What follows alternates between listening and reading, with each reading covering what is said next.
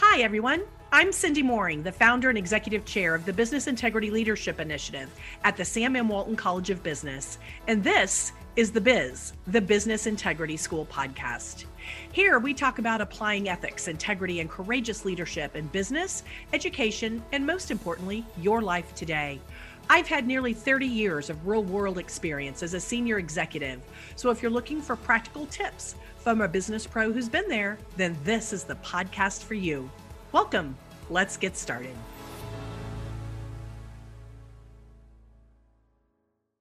Hi, everybody, and welcome back for another episode of The Biz, the Business Integrity School. And this week, I am excited to tell you that I have with me my dear friend, Julie Kane. Hi, Julie. Hey, Cindy, how are you? I'm so excited to be here with you.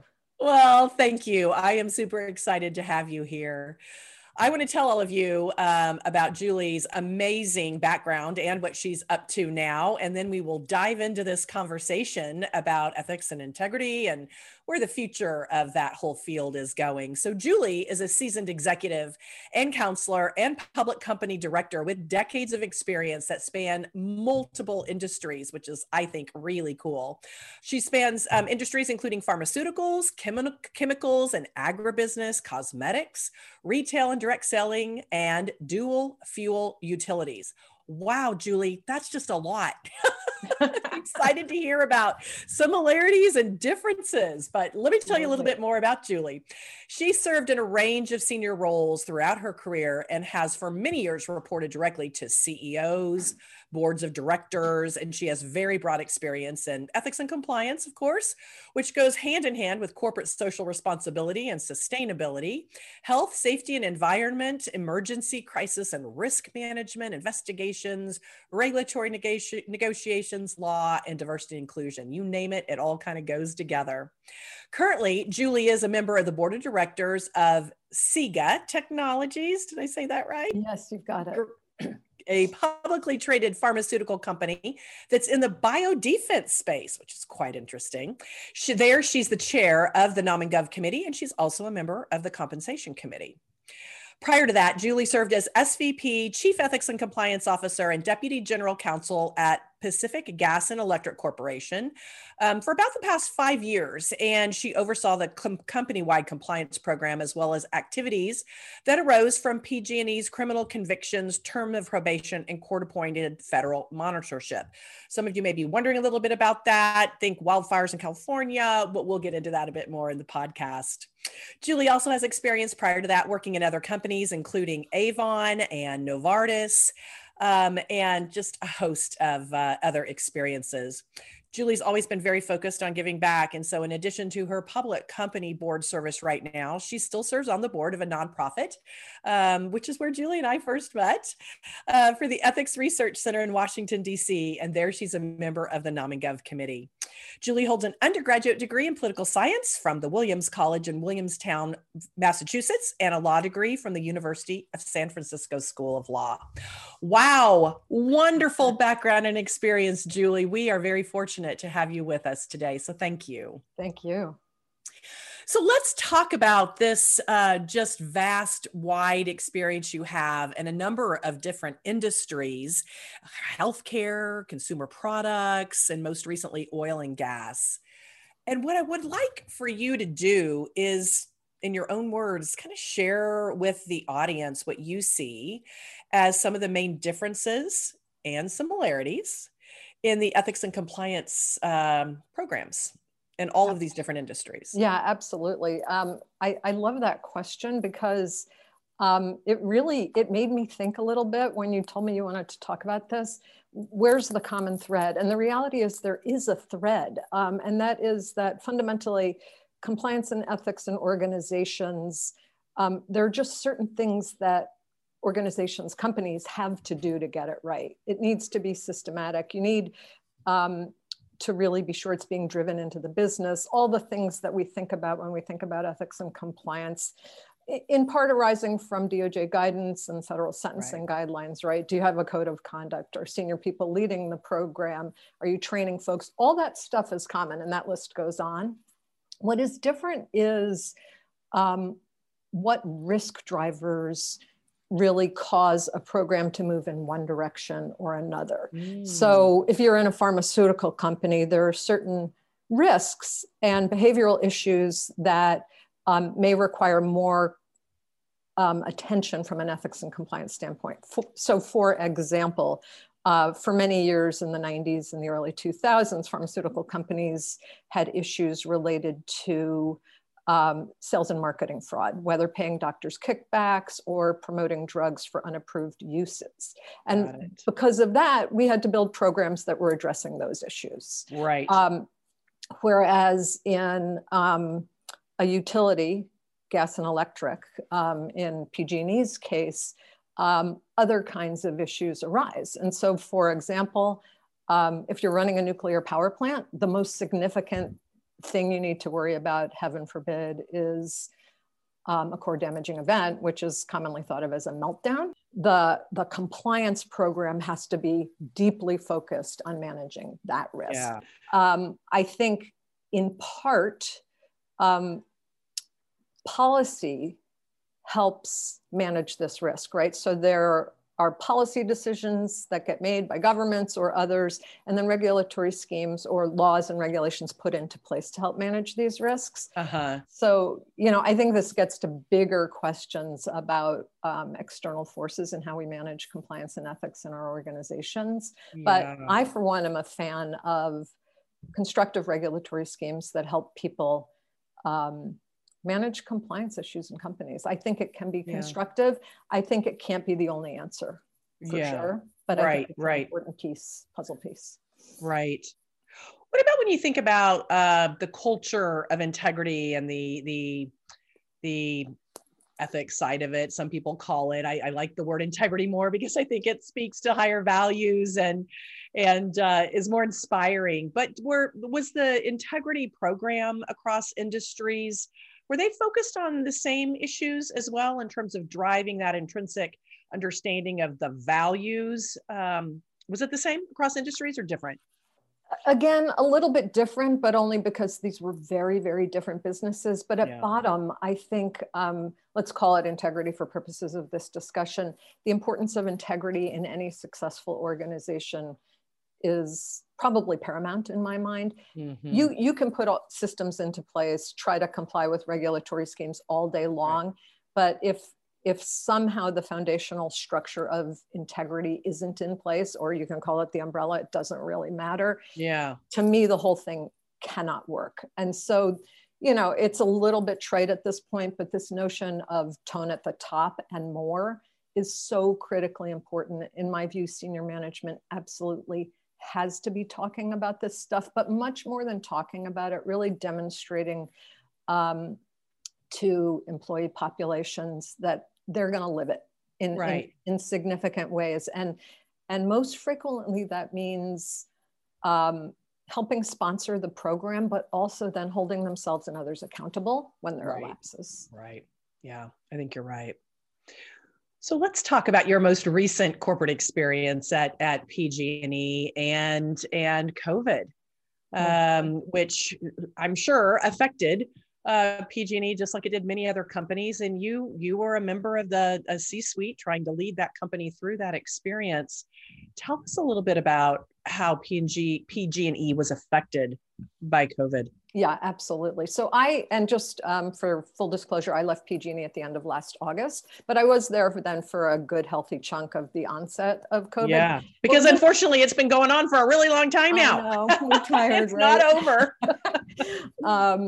But for us at the outset, it was a very interesting issue because like so many other businesses, we aren't a bunch of people sitting at desks or advising clients. These,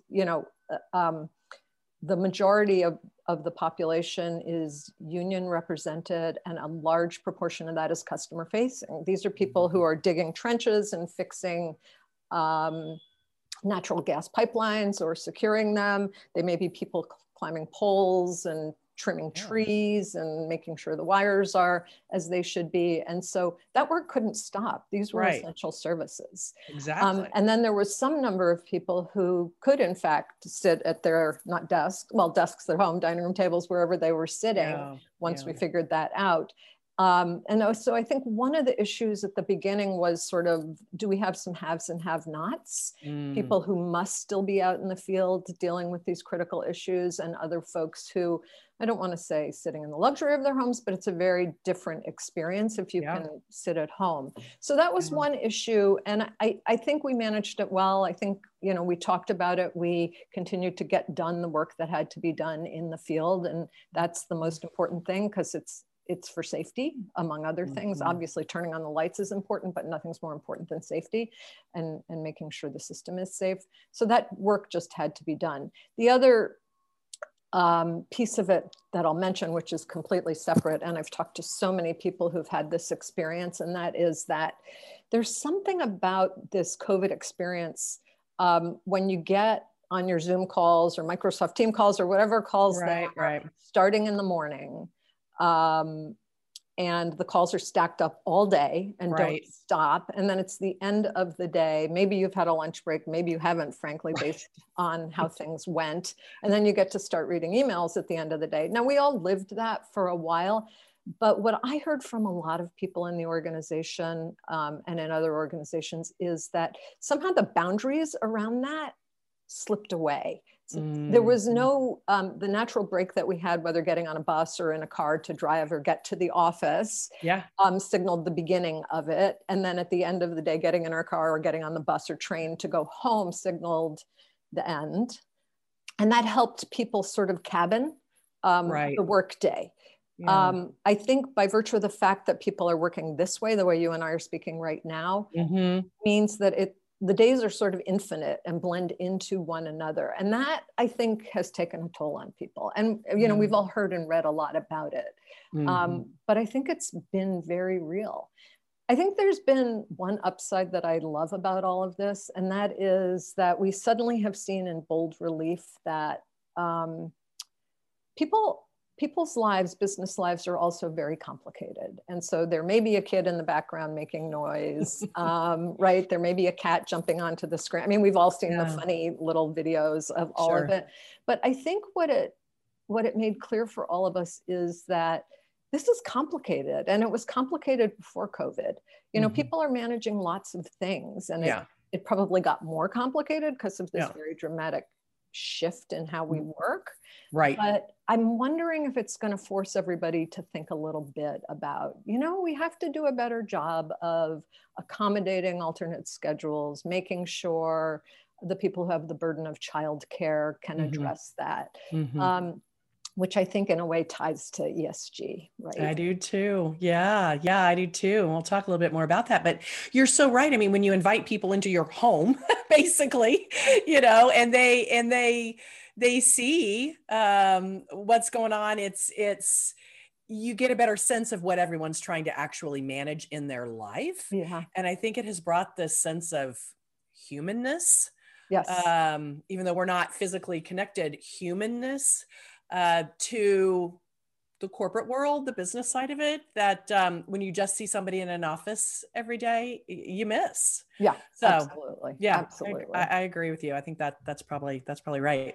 So let's talk about another aspect of PG&E. It's been in the news a lot lately with respect to wildfires in California and whether or not their lines caused some of the wildfires or not. So can you just help our audience understand really what were some of the issues that PG&E was dealing with that got it subject to the corporate monitorship, and what really does that all about? Yeah, so let me clarify, and I'm going to keep this fairly high level because as you can appreciate, there's ongoing issues in the company. But the criminal conviction that gave rise to the monitorship actually arose out of issues related to a pipeline explosion in 2010. Wow. After that conviction, part of the outcome was to have a monitor for 5 years. We could probably do a whole other show on monitorships. But just so the audience understands, what is a federal monitor? What does that mean? Right. So a federal monitor may accompany either a plea or a sentence. And essentially it is the court appointing someone to oversee aspects of the business, typically related to the issues that gave rise to the conviction or guilty plea. Yeah. So it's not a company employee. It's somebody who's completely independent, sort of like the watchdog for either the regulatory agency, like, you know, DOJ or SEC, or the court. Yep, exactly. And this person is one can think of it as the eyes and ears of the prosecutor and the court in your business. It is a third party. It's an independent person. Frequently, these are former federal prosecutors. Often they're people who have knowledge of the business, but not always. Frequently, they'll hire experts. So if you have a lawyer who's your monitor, he or she may hire experts on the issues related to your business to help understand. You know, I think no business wants a monitorship, but I think our view was, this exists. Let's make the most of it. Let's learn from these people. They were extremely competent. Let's help get better because they're here. And that's how we confronted it. And it you know, it's ongoing. I'm gone. It's ongoing. But I think, you know, like so many other things that can go wrong in companies, you have to see the upside once it's time to remedy or cure. And just make the most of it. And that's, to me, an integrity or ethical issue too. I totally agree. It's the way you approach it, but with the right mindset and approaching it with, you know, an attitude of integrity, and we want to get better, they really can help make a company better. And it can become, it handled right, it can be much more of a partnership than any sort of an adversarial relationship. No question. Yeah, you're right. That's a whole topic in and of itself. So let's go to those larger issues of ESG, which we talked just briefly about a few minutes ago, and what you've seen kind of change over the years. So, you know, 25 years ago even, you weren't really hearing businesses or business schools talk at all about, you know, ESG or, you know, the environment and social issues and governance issues, or even CSR, you know, corporate social responsibility, which was the buzzword before it became kind of ESG, but all talking about the same kind of things. And now, you know, it's like, that's where everybody is, and including the Business Roundtable, which has recently changed their statement on the purpose of a corporation from Milton Friedman's, it's the shareholder who reigns supreme, to a more balanced kind of view of corporations are here to serve all of the stakeholders. Absolutely. So as you think about that change that you've seen over time, what do you think really caused that change? I think increasingly there is a recognition that this profit drive only is probably not making us the best companies we could possibly be, and that there is a need, and stakeholders are demanding it, for companies to think about other things. I do think we can't ignore probably the impact of social media and how quickly information spreads about organizations and what happens when things go wrong. Right. Transparency. Absolutely. And I think there's a bit of a generational shift. So I have young adult children. They have different expectations about their employers and future employers than I did. You know, this notion that they aren't going to necessarily be fiercely loyal to an organization for an entire career. That they are expecting companies to do the right thing. They're expecting to, you know, this notion that, oh, that's just how it goes, so I have to work all night on a brief or whatever the issue is. Maybe not, right? And maybe I have the freedom to pick up and go much more easily. And so I think it's a number of events. And then I do think there are a series of other issues. And I have to say, you know, your audience may feel like I'm overstating it. I think, for example, the impact of climate on our world is forcing businesses to think a little bit more broadly. At first, fundamentally about risk, right? So it's drought, but then it's water scarcity and extreme weather. I mean, look what happened in Houston last month or earlier this month, right? Things that no one ever expected. And I think it's forcing organizations to say to themselves, what is happening here? And maybe I can't just pay attention to the P&L anymore. Yeah. Yeah. Maybe so just to be clear, so we were talking about Houston, we're talking about we're at a period of time right now where about a month ago, we had this like deep freeze that went all the way down, and the whole like power grid went down in Texas. And so. Exactly. And I think, again, I don't know how long ago, 5-10 years ago, I don't know if people anticipated that. I'm not close to that situation at all. But now there is a need to anticipate new and different things. And it's sort of, and that also impacts P&L for sure. Absolutely. But, again, people died in Houston. Some very sad, wild stories. And organizations just, I think, have to look more broadly. So let's talk about your role as a board member and how that intersects with ESG. So how does a board get involved in helping a company manage these issues? And what's really a board's responsibility there, do you think, when it comes to ESG?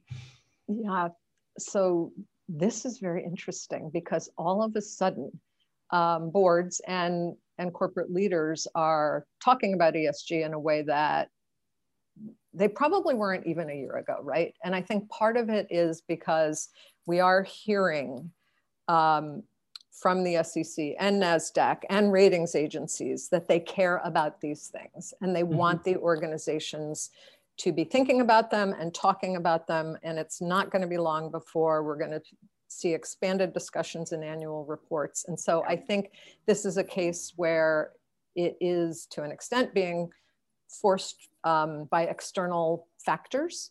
But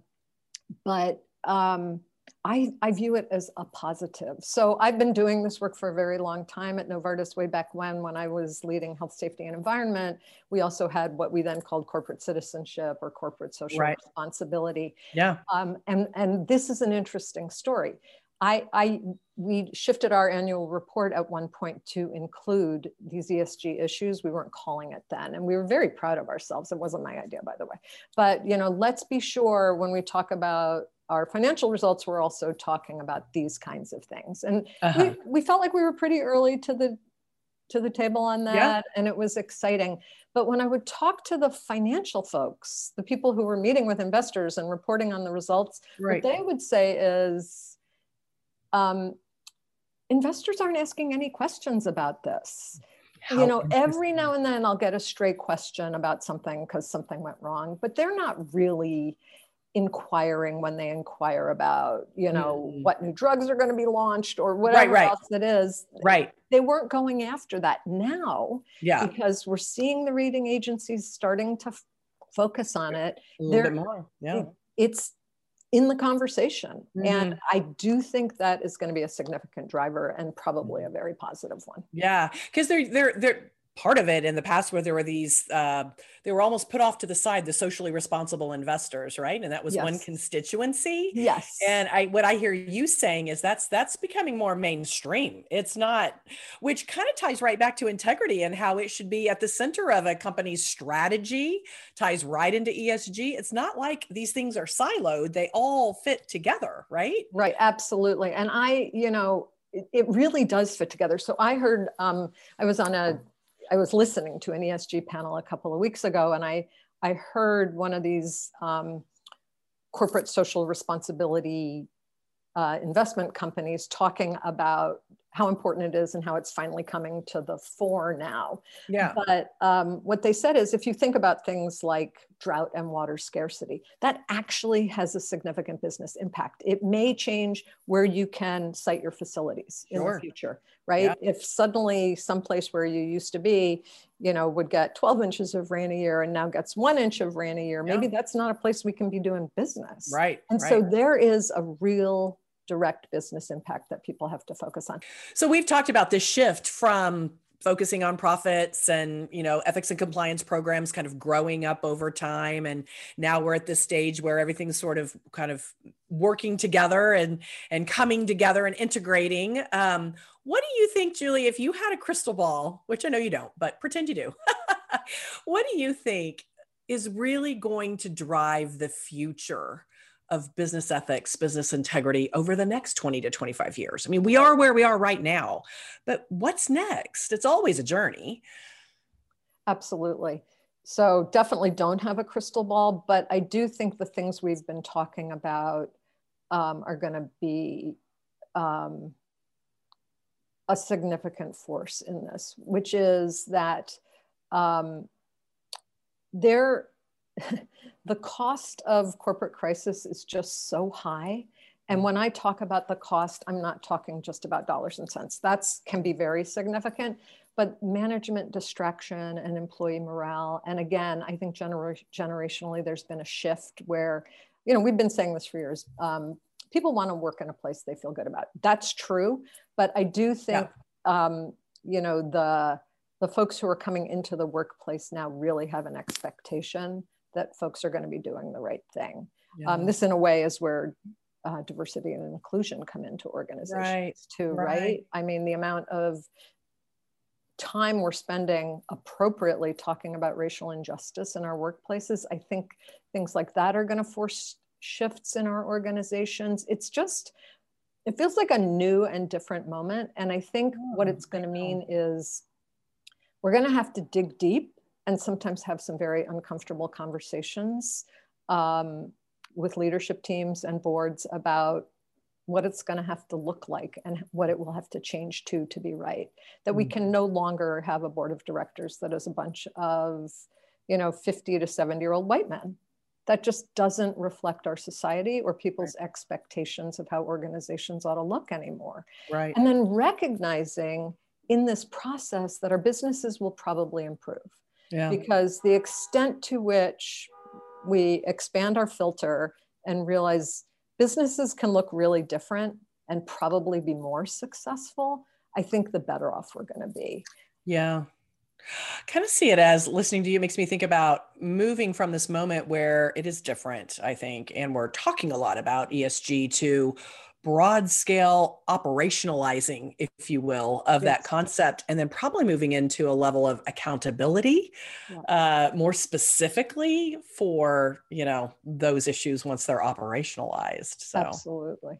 But let me ask you, so having talked about it, if you only had 3 words to describe what you think the future of business ethics and integrity should be, what do you think those 3 key words are? So I'm going to cheat a little on this one, which is ironic for an ethics conversation. I love it. But the 3 words are really a phrase, and it is nowhere to hide.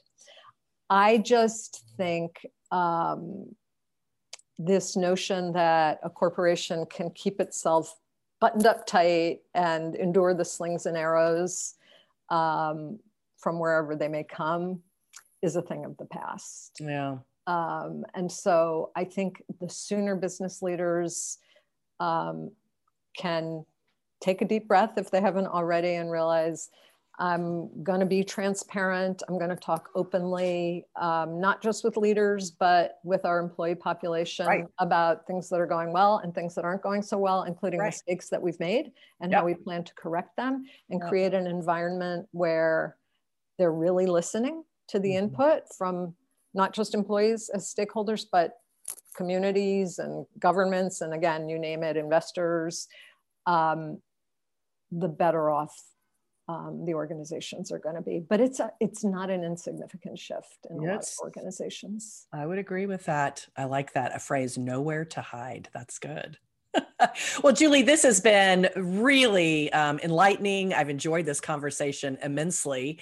And what I like to do is always end on a fun note. We are still in COVID. A lot of people have been doing more reading, watching, and listening to different things. So what are some 1 or 2, or if you have 3, that'd be great, some fun books or movies or podcasts you may have listened to for fun, but that also had this ethical dilemma to it? Yeah, absolutely. So I love this question, first of all, because it is fun. And like so many others, we have been really digging in, watching a lot more TV probably than I've ever watched in my whole life. And my husband and I just finished earlier this week, The Morning Show with Jennifer Aniston and Reese Witherspoon. So good. So good, and So shined good. such an interesting light on the whole Me Too thing in Yeah. a complex organization, in this case, media. But it was riveting. I mean, I highly recommend it. Not that I'm the publicist for Right. Apple Plus or whatever, but it really was riveting. And I think they did a nice job, obviously highly dramatized, but in many respects, not so much, right? Yeah. And so I thought that was a great one, and I do recommend it. I also just finished reading a book that I absolutely loved, which has shown up on a lot of best of the year from 2020, I think, lists, maybe 2019, and that is The Vanishing Half. I don't know if you know that book, no. but it is a fascinating book, fundamentally about race. And I will not, there will be no need for a spoiler alert here, but it is about a town in Louisiana that is populated by light-skinned Black people. And these young twins take very different paths in life. And one of them ends up back in the town living as a Black woman with her child. And the other takes a different route and decides she's going to live her life as a white person, and can. So it's the issue of passing. And it was riveting and interesting, and for me, extremely educational. This is an area, and I know you've done some work in your program on this, on race in general, where I think so many of us just have so much to learn. So that book really, among many others, is bringing me along, but I would never presume to argue that I have a deep understanding of these issues and how complex they are and their impact on our society and culture. But that's really a great one. Julie, thank you so much. Absolutely. My pleasure. Really great to be here. Thank you for having me. What a great program, Cindy. Thank you. Thanks for joining. Bye-bye. Thanks for listening to today's episode of The Biz, the Business Integrity School. You can find us on YouTube, Google, SoundCloud, iTunes, or wherever you find your podcasts. Be sure to subscribe and rate us. And you can find us by searching The Biz. That's one word, THEBIS, which stands for the Business Integrity School. Tune in next time for more practical tips from a pro.